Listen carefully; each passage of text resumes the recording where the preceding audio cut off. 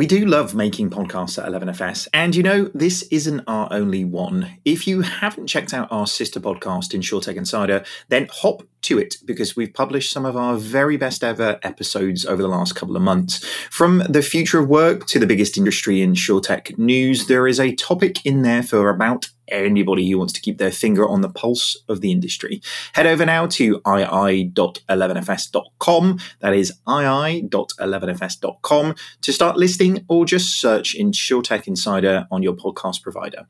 Okay, let's get on with the show.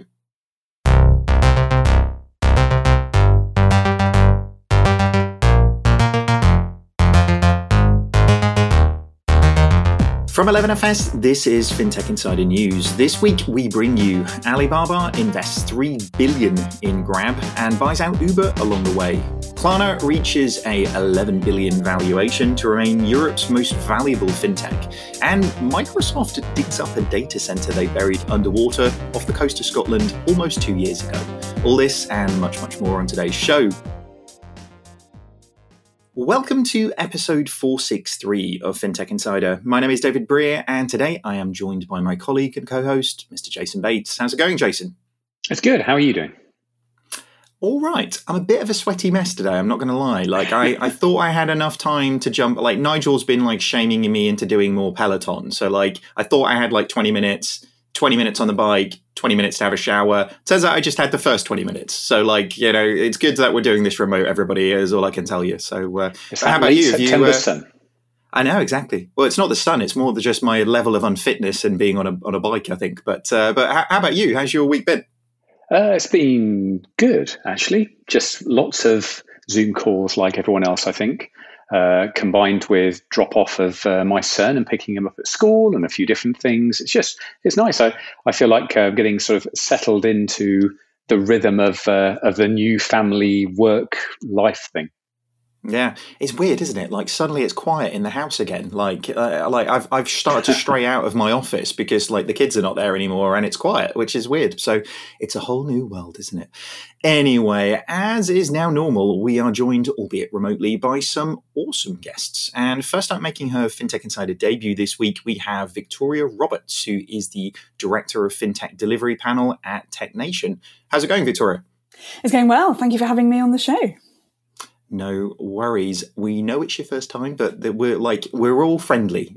This should be really good fun, I think. So, and making a very welcome return. OG from episode 1 of FinTech Insider. We have Anna Herrera, who is the Chief FinTech Correspondent for Reuters. How's it going, Anna? Good. How are you? Thanks for having me. No worries. Good to see you back. Good to see you back on this side of the pond as well. You're making yourself at home back this way. Yeah, I'm back, but I can't really see anyone. So I don't know if I'm actually really back. I could be anywhere again. But yeah, you have to trust me that I'm here. Sounds good. When somebody says you're going to have to trust me, usually there's something wrong going on, isn't there? But I'll trust you. Don't worry. That's we know true. It's you. You can see the very untrustworthy background that I have now with the weird zebra. Maybe I'm in Vegas. You never know. No, you see, over a period of time, you get used to the sound delays of what's Asia like or what's the US like. You've definitely got a UK delay in the Zoom call. We don't have to wait seconds before you start talking. I love that. Let's just start inserting in comfortable silences into podcasts. I feel like it will really add to the listeners. But all right, guys, let's get on with the show. So this week we have the first story over on Bloomberg, which is Alibaba in talks to invest $3 billion into Grab. So Alibaba, the Chinese e-commerce giant, is sole investor in the round and will spend a portion of the funds to acquire some of Grab's stock held by Uber Technologies as well. The deal may represent one of Alibaba's biggest bets in Southeast Asia since first investing in Lazada in 2016. The funding, about a fifth of Grab's last known valuation of $14 billion, comes with questions over the company's ability to live up to that valuation. What organization sort of isn't facing into that sort of conjecture in this period of time, I guess. But so the world's biggest ride-hailing companies have waged years of costly battles on each other's territories before they agreed to stay out of each other's core markets. It's nothing like arranging who's going to have one market. That's never going to come back and bite you on the arse, is it? But I mean, what do you think to this one? Is this an interesting, I mean, when you're Alibaba and you've got so much money, then you can start really sort of picking off other gigantic organizations and seeing what happens. But Jason, what do you make of this? Well, I guess Grab's the perfect partner for them. They're in the right area of the world. Grab and Uber have this truce where Uber, I think, bought 23% of the stake in Grab at the time in order to say, well, we'll leave you in your part of the world and we'll stay in our part of the world. So it was definitely this East versus West thing. And Grab have done so much in terms of making real penetration into a variety of Eastern markets that I think it really makes sense when you've got commerce and financial services and now transport in the Alibaba oligarchy. It's I think it makes sense. What do you think, Anna? I mean, so much is written about Alibaba over the last sort of 10 years of their, ultimate taking over of everything. Is this just sort of part of the strategy, do you think? I just think it's interesting because we keep talking about, what the tech giants are doing here and that they're in everything. But, we have an example of, in Asia, it seems to be like, we're seeing the future, right? Like I'm thinking, is Amazon now going to buy stakes in Uber? I don't know. It just makes me think of what's going to happen in the West.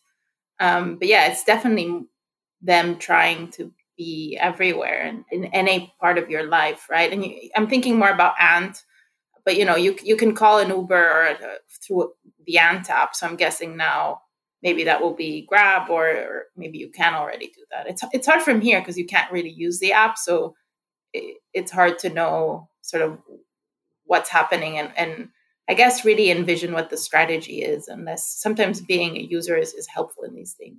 Yeah, it's interesting. I mean, actually, if they can start owning distribution for these things, so like you say, with Ant and with Ant's integrations in so many different things, then actually, if they own distribution for some of these capabilities and they're just moving, up or down the value chain, depending on which way you look at it, then it's a really interesting one. I know Grab have done a lot with sort of integrated finance into all of the things that they've looked at. So it is an interesting play for them. But Victoria, what do you think? Do you think there's a sign of things to come outside of Asia? Well, I think when I sort of read this story, actually, I sort of thought, stepping back, it sort of shows the difference between sort of how sort of COVID and the current environment is affecting different companies, right? You've got all the smaller fintechs and the sort of scale-ups literally sort of trying to survive, having to flex their business models. And then you've got people like Alibaba, who've obviously got such significant capital reserves that they're sort of able to use this to do more of the sort of strategic plays, take their time. And, it's probably a great time to be getting into additional networks with sort of more data, customer acquisition, capabilities on the last mile. I think they're also quite involved in e-commerce in the region. So, it's a pretty strong sort of strategic long play from them, I think. But they've got the capital to stand out, I guess. I think it's really interesting, actually, I guess building on Anna's point, that we're almost getting to these general tech companies and it reminds me a bit of General Electric, founded in, 1892, way back, Thomas Edison. But in the end, they got into aviation, healthcare, power, renewable energy, digital, manufacturing, VC. I mean, it was one of those things where the electrification of the world was coming along. General Electric was founded, and then using profits, they started to get into other areas and use their capabilities. And before you know it, they're, this massive conglomerate. And I guess we're seeing that in different regions of the world with tech now. Amazon starts in, selling books, and then before long, they're doing everything. And Alibaba, starts in, again, selling stuff, but before long, they're into insurance and finance and transport. And it's that conglomerate of the early 20th century, into the general tech company, I think, that's interesting. Does that hold still in today's economy? And it's an interesting point, really, with why have we not seen financial services arguably stray outside of financial services? We've actually seen, because really the thing that's fueling that, as you say, Jason, is like a crazy amount of money, right? So banks have had crazy amounts of money. Why have they sort of been contained in financial services and not strayed out into something else? Not wanting to answer my own question there, but do you think GM, Alibaba are ridiculously customer centric, understanding customer needs in terms of what they're doing, and applying that to other industries just feels sort of obvious, really, doesn't it? It's like Google. Google have a way of doing it. They can shine that light on whatever industry they want to, and maybe that's the applicable thing to it. But what do you think, Anna? Why have we seen banks stick to banking? Regulation, maybe, right? With banks, imagine already they're so big, they're too big to fail. If they venture out into something risky, or there might be concerns from regulators. I mean, they're so regulated that whatever they decide to do, they need a nod at least from the regulator. So imagine if JP Morgan or Citi rolled up to the Senate they'd be like, hey, we've decided to go into supermarkets. They wouldn't be very happy. And we're seeing this the other way around, right? Elizabeth Warren is no longer running for president, obviously, but she's still a powerful senator. And she was running on a platform of splitting up, and having Amazon reverse the deals. So that the acquisition that they've made. So I think that's the main thing, because tech firms in the end have kind of been able to do whatever they want for now. That's about to change, it feels. But banks have been watched more closely because they manage people's money. And obviously, they can't take as many. They're perceived as not being able to take as much risk, although they have taken risk in the past. Yeah. Well, if anything, if I was sitting in a bank right now, I'd love me some retail, like say, just because it's a lot less regulated. There's ways of doing those things from subsidiaries' perspectives, but it is an interesting one, isn't it? Like, you've had the time, you've had the success, you've had the money, and actually, where we're seeing the Googles, the Facebooks, the GMs, the GEs stray into other territories, banks are very kept to it. But Jay, what do you think? Yeah, I don't know. I'm not sure that GE was straying out of its core. I think its core was the Industrial Revolution and manufacturing and how you do that at scale. And I might argue that actually Google's core is being able to do engineering at scale. I don't know a company that can have so many thousands of the best engineers working simultaneously, releasing code day in, day out on such a wide variety of services. I think while the big conglomerates of the earliest 20th century really made the production line the thing, and then it was like applying the production line to everything, I think Google is a good example of a company that's made engineering at scale the thing. And now as in software engineering, and now we're seeing software eat the world, and therefore the companies that are the best at doing software, and just in general, can then move into those different areas. So I do think companies start like we talked to Lisa Gansky about. Kodak wasn't a photography company; it was a chemistry company. So it was great at chemistry and all of the things around film. And if there were other chemistry things to jump into, it was great. Unfortunately, the future of photography wasn't chemistry. But I think software is a key part of all of this, hence why you're seeing the tech companies spread rather than the financial companies whose core has always been the financial engineering piece, the savings and loans, the traditional banking model. Yeah, it's really interesting. Victoria, what do you think? Yeah, so I think that's probably a sort of, I suppose, banks and the larger institutions they have a reputation for being quite so agile, so that's probably part of it. But the regulatory piece must be really key there, right? If you're a regulated financial institution, there's so much more sort of control over what you can and can't do. And I think there's rules around if you're a subsidiary of a bank that sort of really sort of affect you as well, even if you're not a banking institution, if you're then all kind of regulated as a bank. So that might be something that makes it harder. And it doesn't mean that banks probably aren't necessarily exposed to the success of some of that sector through the investments they make, but in terms of actually holding the reins day to day, there's probably some reasons why that's not always come to the fore. It does, and as you say, I mean, that does shape sometimes in terms of the approach that organizations can actually take to things, because if you're going to build something greenfield and you own it as an entirety, then it has to go through all of your governance and processes and structures, which means it applies to your existing governance and your existing culture. So actually, that can be a real challenge sometimes for those organizations to, there is no moving fast and breaking things when Chris Woolard might come and knock on your door in a couple of weeks' time if you've actually broken something. So, but anyway, we probably could talk about this one for the entirety of the hour, and we probably should move on. But the next story was over on the Financial Times. So it is that Klarna has a new valuation, and it's $11 billion. Good number there, I have to say. Klarna is looking to wreak pretty big havoc, in the words of their CEO, on the payments and banking industries after the Swedish Buy Now Pay Later group was valued at 11 billion. Klarna's chief executive and co-founder told the Financial Times that it would use 650 million to expand further into the US ahead of a probable IPO there. He added that the payments industry was a dream for an entrepreneur, thanks to the outdated technology, incumbents that have lost focus, and high barriers to entry. Shots fired there from their CEO, which is interesting. We actually managed to hear from Alex Marsh, who is the UK lead for Klarna. So let's hear from him now. So obviously this is really exciting news for us and a huge endorsement of our vision at Klarna. And we're really thankful to our customers, retailers and partners for their support. We have become that rare thing, a decacorn, and that obviously places a high expectation on us as a business. But there is so much potential to continue to disrupt the retail payment space, and particularly given our multi-product offering, there's a lot of opportunity just simply rolling out that product set across all of our existing markets. And in addition, we're looking to open into new geographies as well, and also investing in our offering to further develop our neo-banking and platform services. So take a step back. Ultimately, the North Star for us as we look into the future is to stay focused on fundamentally changing the shopping and payment experience for consumers whilst continually driving value for our retail partners. That's super interesting. The CEO sort of went on to say that retail banking is moving from being a balance sheet play to a tech play, Jason, which really sort of lends itself to what we were just saying on the last story. I mean, the other thing about this really is like, oh my God, I'm getting desensitized to like really big numbers, aren't you? Like, it's kind of a bit weird. What do you think, Jason? Yeah, decacorns like all over the place, isn't it? I don't know. I'm torn on this. On one hand, we talk to clients quite a lot about the way that there's a lot within fintech and financial services that belongs at the point of need, and you should never be going to a banking app for it.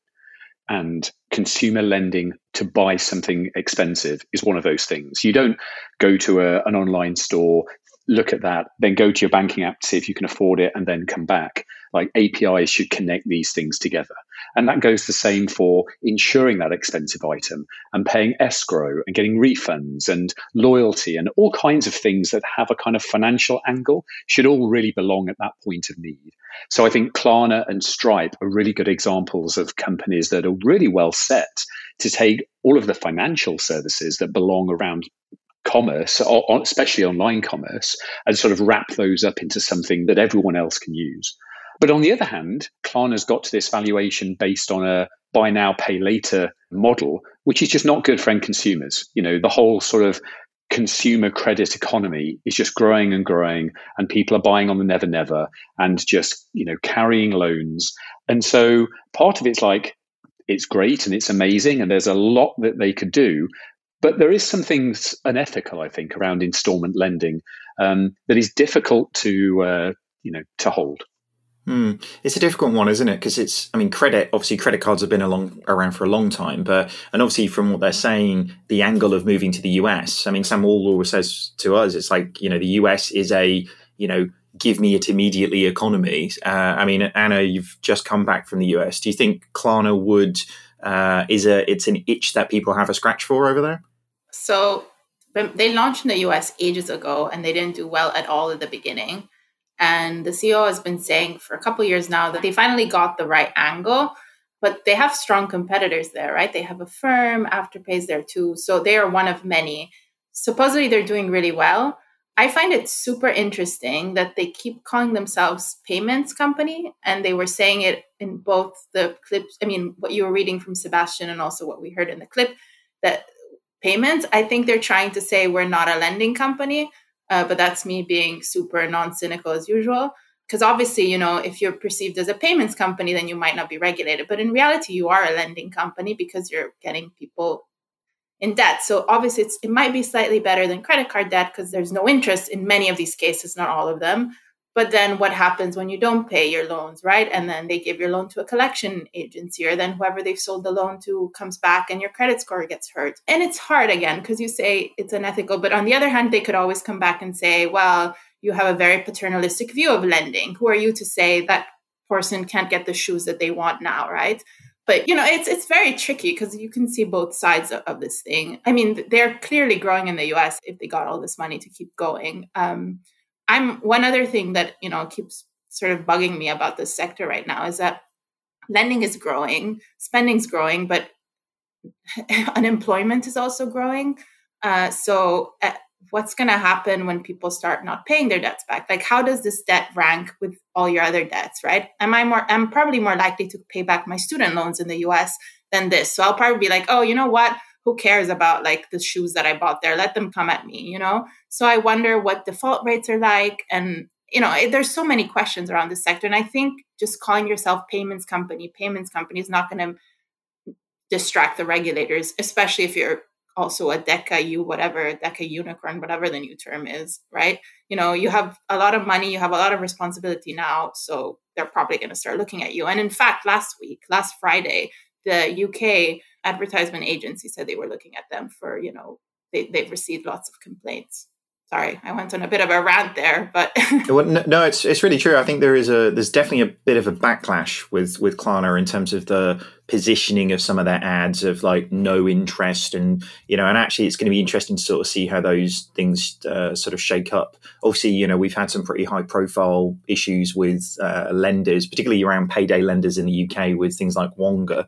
But I think it's interesting, and it's an interesting debate around whether we're going to get into a very ethical debate around lending and credit, and it's difficult, isn't it? I mean, as somebody who likes the immediacy of shoes when I want shoes, then I'm going to buy shoes when I want shoes. But how about you, Victoria? Yeah, so Anna, I think the FCA would agree with you. They've just launched a review into the unsecured credit market that's apparently going to report back by 2021. So I suppose that'll be looking at this tension between exploitation versus empowerment, right? And I think some of it's quite cultural as well. I hadn't really sort of come across this sort of paying in 3 stages before I was a student working in a shop in Paris, and it was a very established practice in France that at the till somebody could pay a third with one check, and then they could give you 2 post-dated checks that you would cash at a later date, that would sort of go into the safe in your shop, and they would all sort of come out a month or 2 later. So I suppose if it's a practice that was happening anyway, what you've got with Klarna is an evolution that is probably safer for consumers and for the retailer, because you've got a credit check, right? You've actually got something on the spot that should be able to tell you whether it's more appropriate to enter into that with that customer. But I think sort of COVID and the economic environment that we could be fast approaching, it feels like the right time to be sort of just checking in on whether it's still the right thing for consumers. Yeah, it's going to be interesting that, as you say, the sort of financial promotions material that are around these things, and actually how different regulators kind of see these things in different areas. It's going to be interesting to see what comes on next on this one. But definitely well done for those guys to getting to such a gigantic valuation so far. Jay, do you want to close us out? Yeah, I think it's a really interesting question that Anna brings up about that paternalistic protection, versus the freedom to do what I want.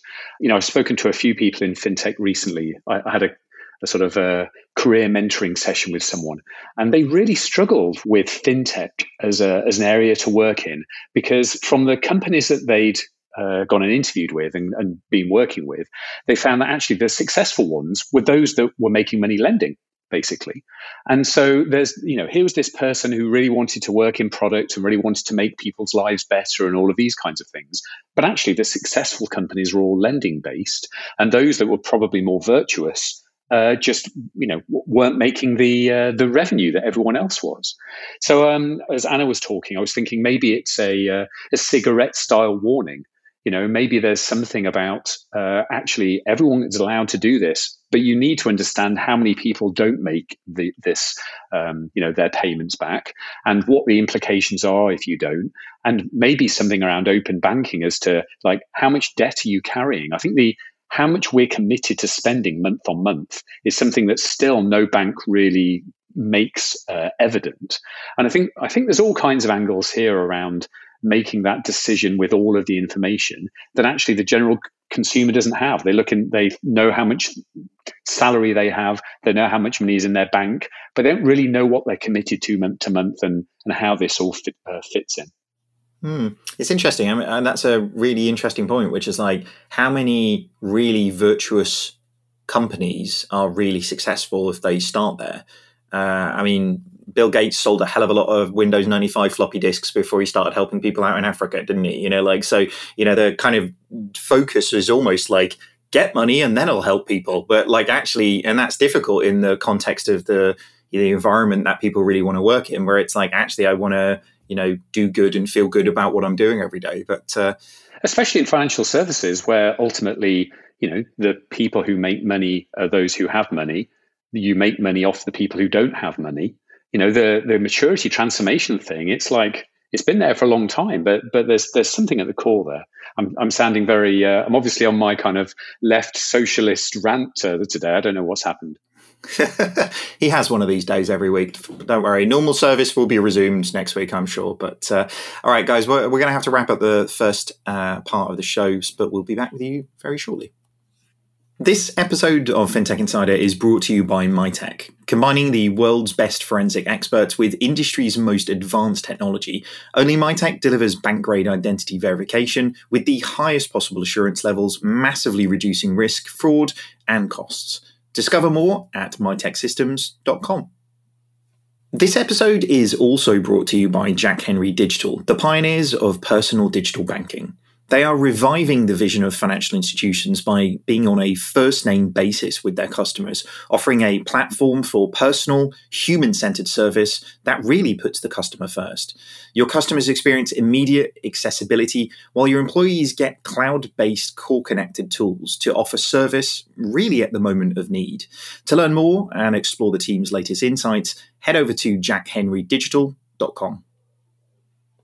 Do you follow 11FS on LinkedIn? If you don't, well, you probably should by now, shouldn't you? We make video content over there that you don't want to miss out on. And we're starting not one, but 2 new live shows. On Tuesdays, we're going to be diving into the biggest industry news stories. And on Thursdays, we'll be grilling some of the biggest experts in financial services on really what they do for a living. You'll have the chance to ask your own questions and get them answered live on the shows by some of the best minds in the industry. Find out more by heading over to the 11FS LinkedIn page now. Thanks, and on with the show. Next up, we have a story over on FinTech Magazine, and this is Tech Nation launches a FinTech pledge supported by the HM Treasury. So this is that Tech Nation is a growth platform for tech companies and leaders that prides itself on delivering coaching, content, and community required to produce successful digital ventures. Over 20 cohorts and 600 companies have successfully graduated from Tech Nation's growth programs. Alumni include Skyscanner, Darktrace, and Monzo. They have now received support from HM Treasury in its plan to drive growth in the UK fintech sector and its pioneering fintech pledge. In addition to HMT, the endeavour will also be supported by the Fintech Delivery Panel. And on that point, Victoria, I think I should probably just throw to you and go, what's this all about then? Tell us a little bit more about it and why it's important. Indeed. So the FinTech Delivery Panel brings together experts from across the UK to work together on initiatives that help fintechs scale and create the environment for future innovation in financial services. And I think encouraging successful partnerships between banks and fintechs is obviously a key factor here. You've done your own research on that at 11FS, but there's definitely a prize to be had for both when the relationship works well. But I'm sure we're all familiar with the difficulties in achieving this. There's a certain irony when sort of successful partnerships, I feel, is always quite near the top of both the opportunities and challenges list in any fintech survey. So it's important, but it's not always that easy to get there. So what does the pledge do? The pledge sets a standard for the expected transparency and communication around working together. And it really looks to sort of tackle that asymmetrical relationship that you can get sometimes. So I've sort of seen this firsthand when I was working in a scaling insurtech, and you're never quite sure if you're sort of presenting to the 10th person in the insurance company because they just sort of want to hear about the latest innovations, or whether you're about to kind of get the green light to build the app. So this is what we're looking to sort of help produce more productive relationships that are more efficient and effective between banks and fintechs. Very good. I saw John Glenn doing a lot this week to sort of promote this. John's been on the podcast a couple of times and talked about the sort of importance of fintech for the UK as well. I mean, this feels like a thing to sort of underline that again, just to kind of reaffirm the fact that, you know, fintech has obviously played such a large part in the growth of London really sort of being that capital of it. And, you know, things like this that really sort of make sure that actually we've got a joined up approach of kind of supporting that and, you know, come what may from a Brexit perspective and everything else that's happening in the industry, obviously with COVID and everything that's happening. Can't believe I put Brexit over COVID then. That was a strange prioritization, was it, in the world that we live in? But, you know, it's important to continue to sort of reinforce what's sort of made us great in these things. There were a couple of sort of key principles that you sort of pushing on in this. Can you sort of touch on those a little bit? Because I think they sort of talk to really where the emphasis is as well. Yeah, so there's 5 key principles really to the pledge. So it's a voluntary pledge, but we've been asking banks to sign up to clear guidance on how their onboarding process works.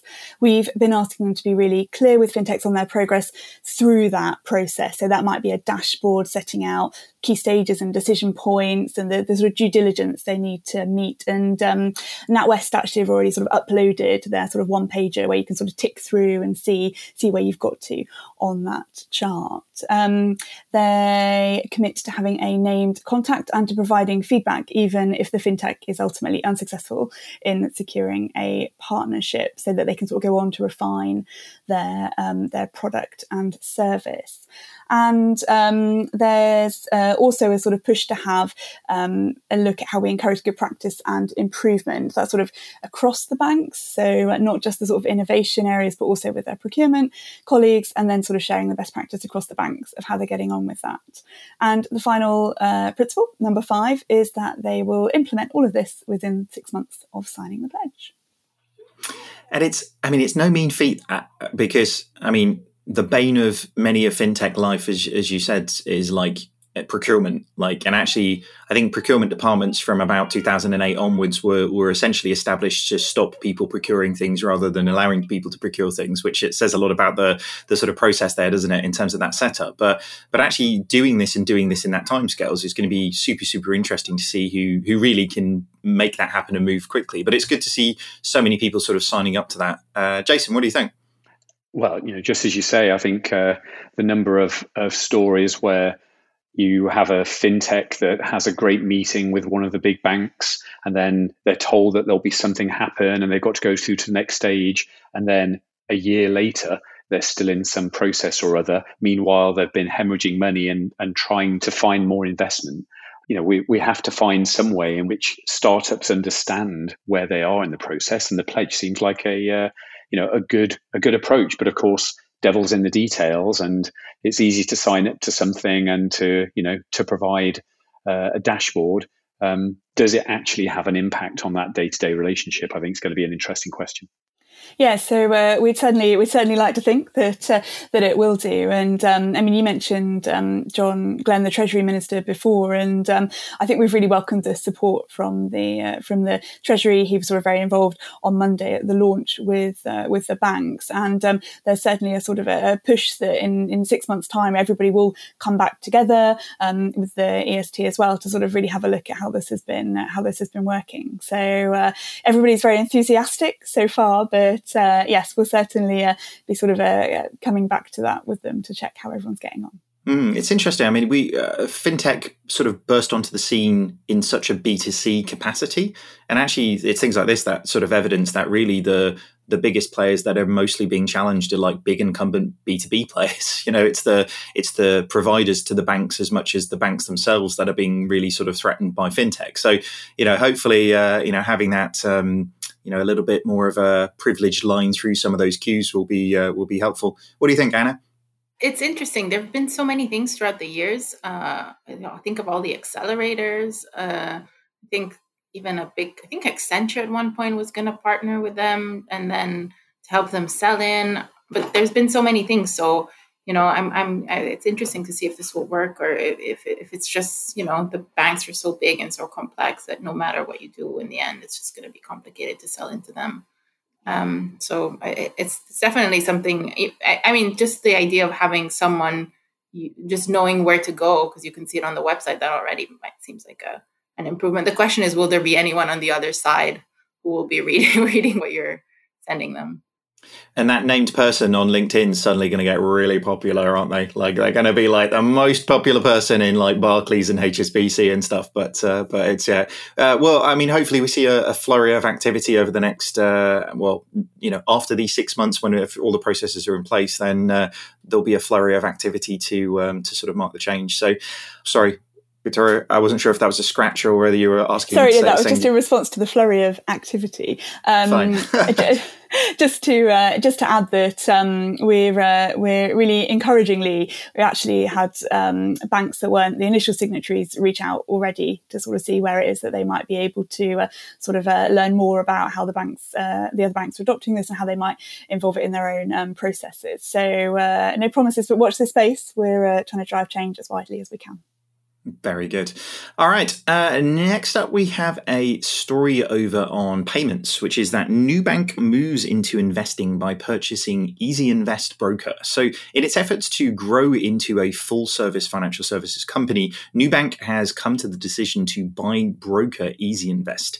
As it stands, retail clients in Brazil are moving from certifications of deposits to equity trading in country because of untraditionally low interest rates. The news comes as consumers in Brazil, following a stay-at-home mandate has now been put in place because of the pandemic, are harnessing online banking platforms while steering very widely clear of public spaces such as bank offices. Interesting one. I mean, Nubank are another one of those ones which, I mean, they recently reached 25 million customers, which is just amazing. Like, it just shows in different geos, if you get the positioning, you get the marketing, you get the product right, then these things accelerate in such an amazing way. But again, is this them parlaying success from one vertical that they're doing incredibly well into another one that they can actually start, to your point, Jason, earlier on, being maybe a little bit more focused on the revenue that they can really return in terms of it?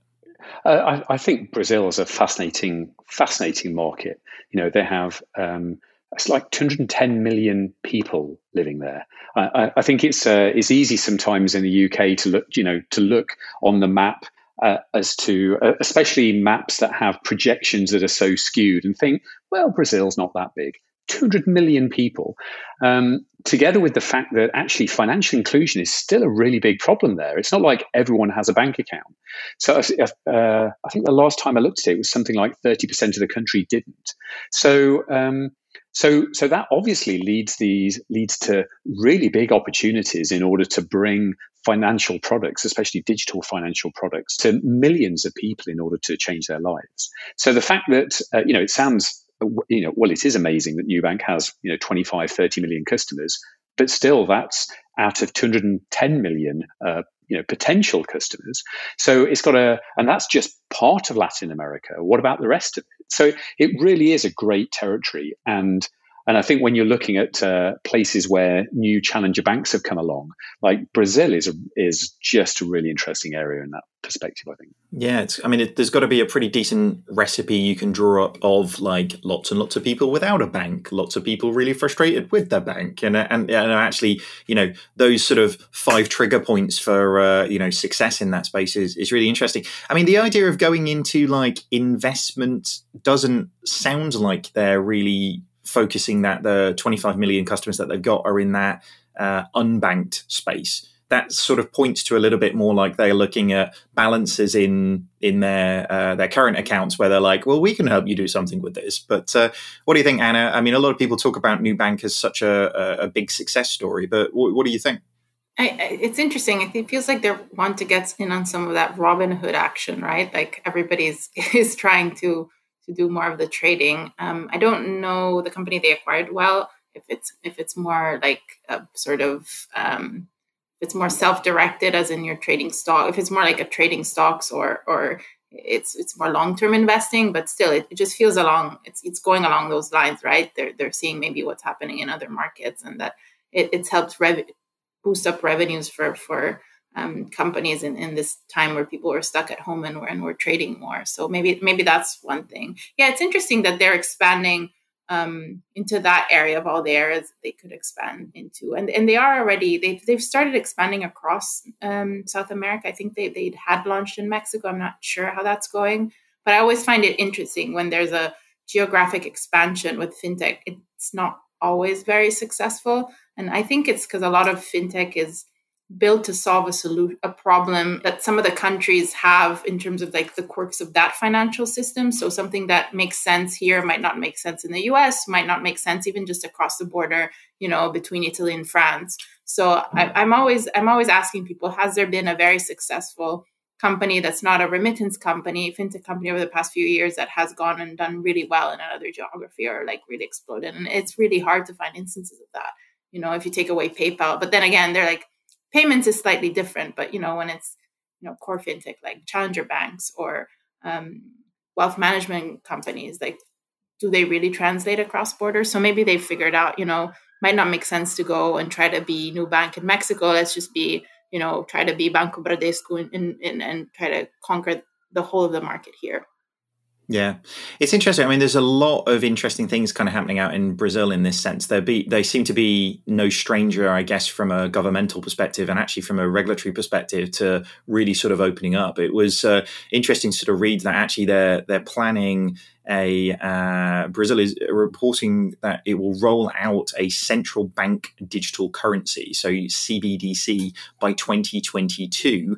They're also planning to roll out the nation's cryptocurrency will work in conjunction with a new instant payment systems called Pix, which is going to be rolled out by November 2020, whether that's been delayed with everything that's happening with COVID. But it really does feel like that, the fundamental fabric of what financial services is over in Brazil is being really sort of rewritten, which is kind of interesting to see. What do you think, Jay? Well, no, I was just having a quick look around because it's an interesting point on you've suddenly got this country with massive financial inclusion problems, which brings along the idea that there's a wealth inequality thing going on there. And a quick look on on old Google says that the top 5% of the country earn the same income as the rest of the 95% of the country. In fact, Brazil's 6 richest men have the same wealth as the poorest 50% of the population. So it's interesting from a new bank or from an any bank perspective. On one hand, you've got this massive people you can deliver digital financial inclusion products to. On the other hand, you've got potentially 5% of the population that have ridiculous amounts of money and actually want to do something with it. So maybe this is a sort of, polarizing strategy, either or, that actually that's probably the place you're going to make all the money, while actually helping with financial inclusion and people moving up the social strata might also be in there. Or at least that's my charitable take on it, that maybe you do use some of the rich fees in order to drive financial inclusion for the rest of the country. What do you think, Anna? Yeah, I'm curious. I don't really know what their demographic is like, if they are actually going for the people that don't have bank accounts. And I wonder, so I spent many years in Brazil, well, a lot of time in Brazil growing up, right? And my family was helping in a charity, in an orphanage. So I'm familiar with the people that would be the ones that are not included, but it was a different time, right? So I'm not sure if the same people that wouldn't be included now all have like smartphones, and they would be the kind of target that Nubank can go after. Maybe that's changed, but it's just curious that I doubt that they might be the same people that can start trading and buying, mutual funds or whatever it is. So maybe it has been a calculation. And again, it's another one of my like fintech pet peeves is fintech really, really, really driving financial inclusion, or is it just making life better for the people that, I could opt to go with Barclays or Starling or Monzo, but, and maybe my life is a bit better now, but, I'm not the person that had no bank account, is it, or am I able to buy an extra pair of shoes? But, going back to the Klarna story, but, who are We're going to keep bringing this back to shoes. Yes. I just wanted to talk about shoes. Sorry, Jason, go. Yeah, I was just looking at I just looked up a press release that they had in 2017. It said that only 2.5 million Brazilians had opened a new bank card of the more than 13 million who had applied due to strict credit checks. But actually, the CEO at the time, I don't know if he's still the CEO, said that he hoped accounts would serve some of the roughly 60 million Brazilians, around 30% of the population, who don't have a bank account. So, yeah, who knows? Maybe is that just a virtue signaling press release, or given that 30 million applied and they gave out 2.5 million accounts, how strict are they being, and where do they fit in that spectrum? Interesting question. What do you think, Victoria?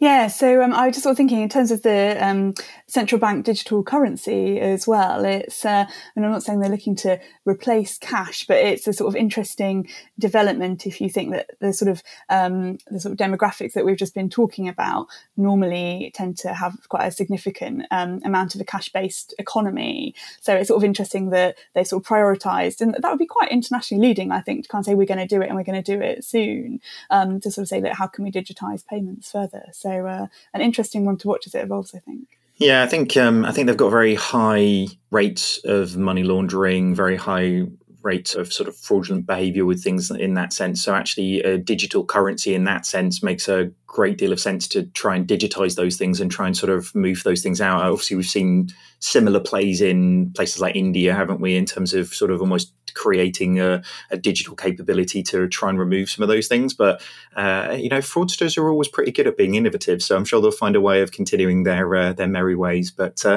okay, moving on, we have a story over on CNBC, and this is that Razor's new plans for global expansion with a youth wealth management platform. So we've kind of gone from tech companies buying transportation companies to tech companies buying wealth management platforms, which is interesting. So after applying to become a regulated bank in Singapore, gaming hardware firm Razer is now considering a similar move in Europe and the US, as well as expanding its banking business across Southeast Asia, India, and Latin America. Razer, a well-known brand in the competitive esports scene, has been pushing deeper into financial services with its own virtual credit for gamers and digital payments divisions. Razer plans to build the world's first youth bank to meet a need that hasn't been met by other products that are aiming at that millennial segment. Like many gaming companies, Razer has flourished this year as, well, nobody else can pretty much do anything else other than sit at your house and game, I guess, at that stage, which probably indicates why they've been successful. But do you know what? I always find Razer's laptops a bit fiddly, if I'm not going to lie. I know if Simon was on the show, he's a massive fan of them and loves it. And I had the CTO of Razer FinTech on the Breakfast Show about 2 months ago. And they are doing some amazingly smart things and actually seem to be having a really significant impact in terms of the amount of people that they are getting to use their payment pieces. But what do you think, Jason? Like laptop makers getting into sort of financial services, I mean, it seems to work out all right for Apple, didn't it? I think this is crazy. Like Razer make great keyboards, they make mice, they make gaming laptops, and they've moved into sort of the esports and the, buy some tokens in order to spend on PUBG, and they're growing in that thing. Wealth management, like that's a big leap. That is seriously a big leap. So I don't know, like I know that they've sort of ultimately, when you look at their homepage, their webpage, I'm like, do they do a lot of things that I don't know? But no, I mean, they make laptops and mice and keyboards with LEDs, and they've got a good, a really strong brand around that. But wealth management, like, I just find that crazy. I mean, can they start doing like wealth management of digital assets? Do like actually, if you can start telling me that skin I buy on like, PUBG actually has retained some sort of value to it, then I'm way more likely to give my son some money to spend on those things. Like, is that, you're shaking your head. So I'm not expecting any money back from that. Is that what you're telling me? I just want to hear what Anna thinks about this. Yes, because I'm never cynical. So I think, again, it's just more of the Robinhood moment, right? Like, if you think about it, this is going to really not get me any fans, but a lot of the stock trading that's happening now on Robinhood is kind of like gaming, right? It feels like gaming. That's the whole point. That's why they're successful. It's because it's so easy, and everybody thinks, including my husband, thinks that they're like an investing genius and they're Warren Buffett, right? Because they're just like, it's so easy. Like, that's the whole point. And it's just made like gaming. You get like the confetti and everything. So maybe they're seeing that, and maybe it's not really wealth management that they're going after. They're just going after trading because it's quite profitable, right? So maybe that's one thing. And then again, I was reading the story, and again, like there's this thing about financial inclusion, and we're gonna like people don't have bank accounts, and I'm wondering, will they actually go for people that don't have bank accounts, or they'll realize that people that don't have bank accounts don't really make you money, and so you know what, I'll just sell them a computer, and that's done. You know, I wonder how much.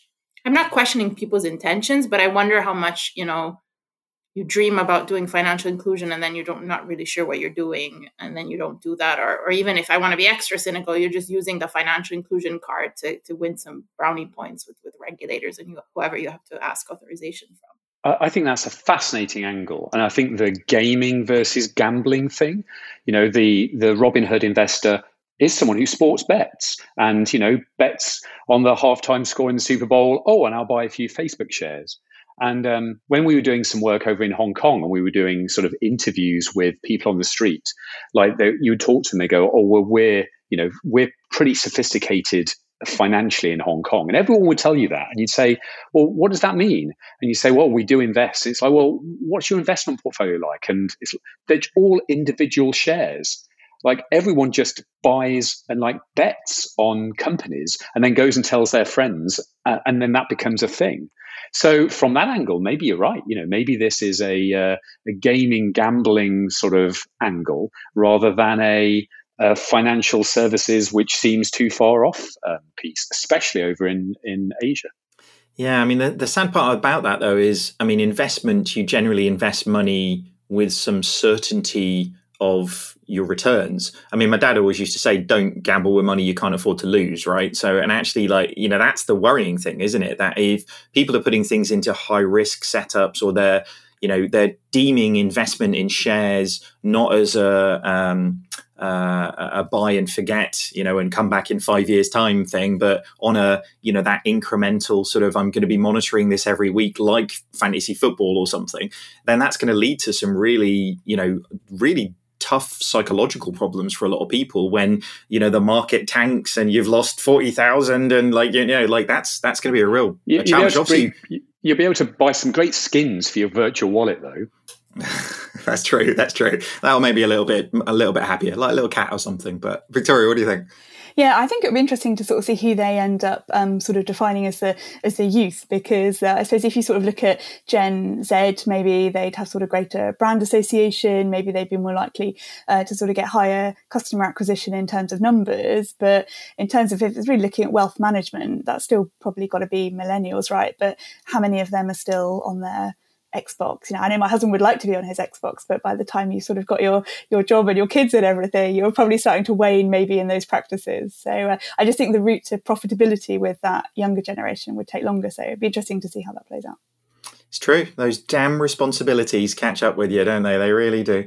I mean, it is an interesting one as well, because I mean, not necessarily with Razer, but actually, if you look at Apple, and to sort of evidence your point, Anna, as well, it's like Apple came out with a credit card to help people not get into debt, and it's like you know you can dress these things up in a marketing sense that is like, you know, we're here to do good and like help the world, but it's like also buy our aluminium things, which I do like very gratefully because they're lovely. But at the same time, it's like actually you can't say one thing and set up your products in a very different way. Okay, we're going to have to move on, though. I think we could probably keep talking about these ones for quite some time, but there's a bunch of other stories that we were not going to be able to cover as part of the show. But Jason, do you want to start us with the first one? Sure. So German fintech in trouble. Credit Tech has filed for bankruptcy. Well, actually, they're not called Credit Tech anymore. Monido, an online lender that's formerly known as Credit Tech, which was a pioneer of the German fintech market, has slipped into bankruptcy, unfortunately. A strategic reboot was needed in March 2020 as the company changed its name to Monido and also switched direction to focus on algorithmic powered loans and a greater use of machine learning in its underwriting process. Online lenders were especially hit hard by new laws passed in European states as a result of the pandemic, which allowed borrowers to postpone their repayments. And the new law was adopted in Spain and Poland, which are two of Monido's key markets.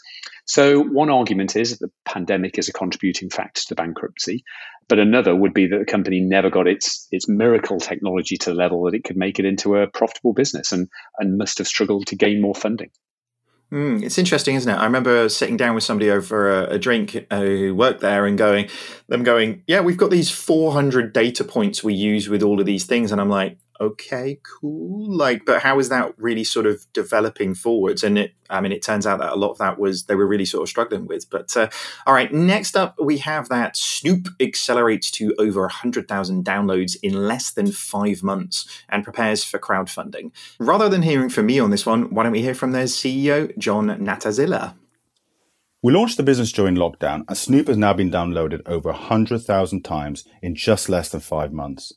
I feel this is a brilliant result for the team, and we're delighted with the traction in such a short period of time.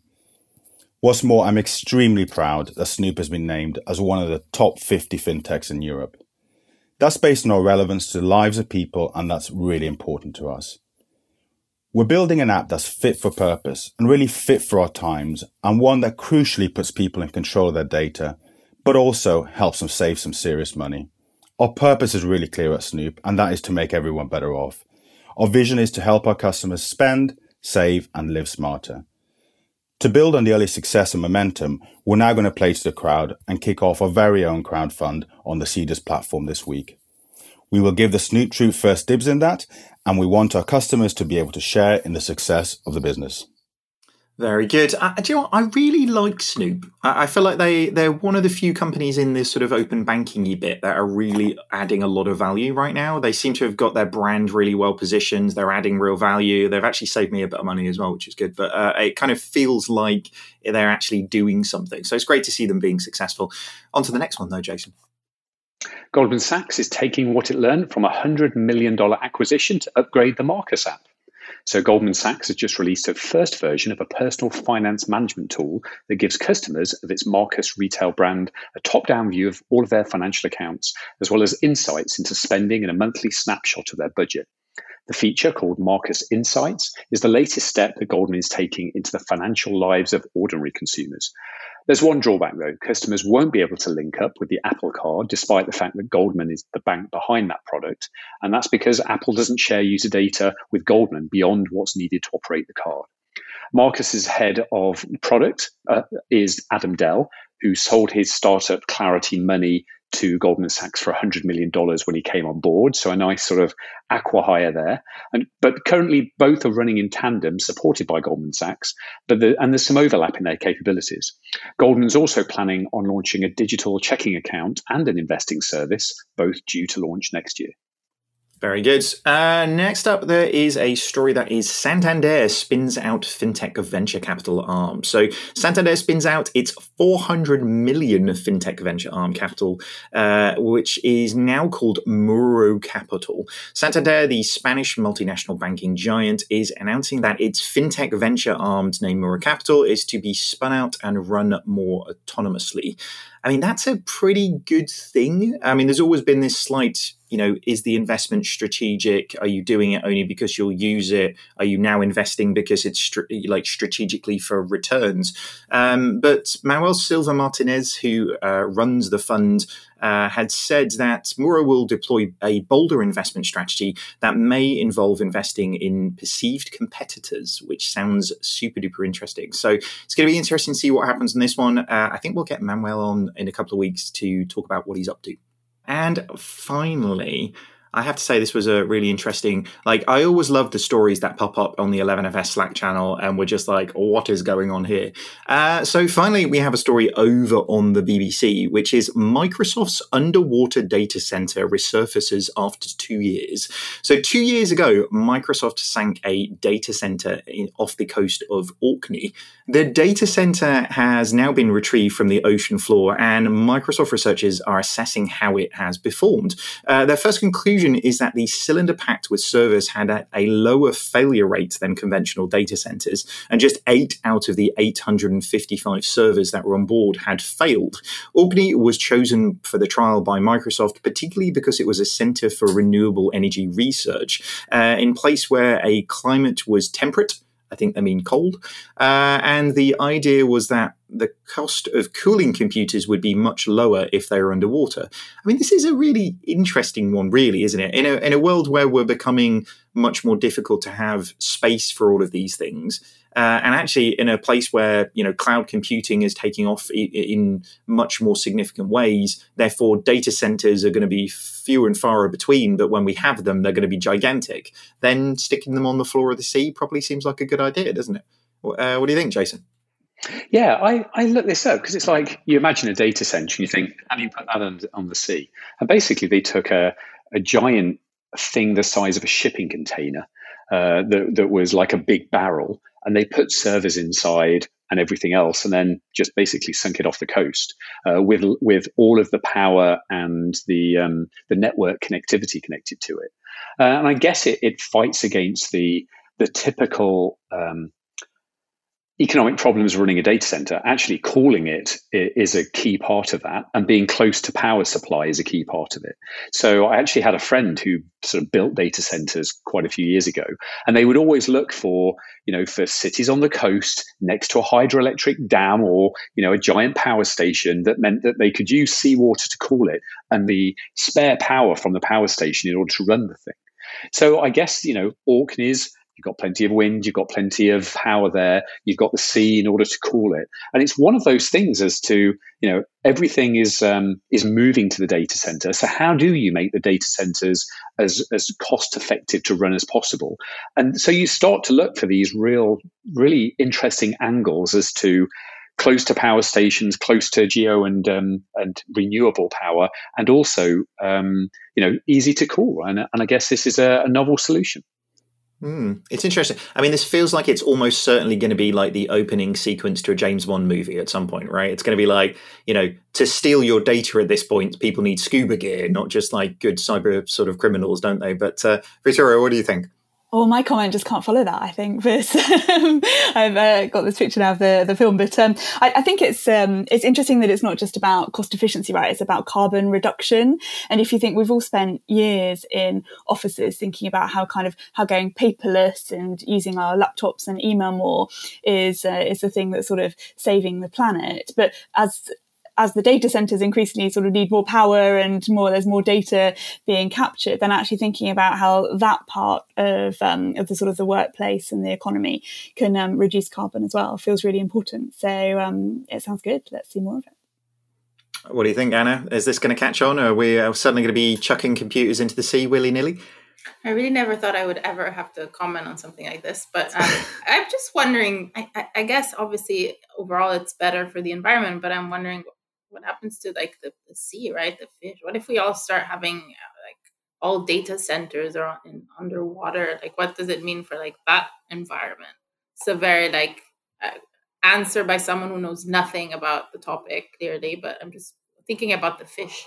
Maybe. I mean, dolphins are pretty intelligent, right? If we can train them up as Microsoft engineers at this stage, then I think we've got a whole different thing, But it's interesting. We've got Elon Musk trying to put the internet into space, I believe, with satellites, isn't he? We've got Google doing pieces to put them in balloons and fly internet so it's everywhere, and we've got Microsoft putting data centers under the sea. Like, it really does feel like a world that at least we have lots to talk about, don't we, at that stage, which is good. But all right, guys, I'm afraid that's going to wrap up today's show. Thank you so much for joining us. Where can people learn a little bit more about you, Victoria?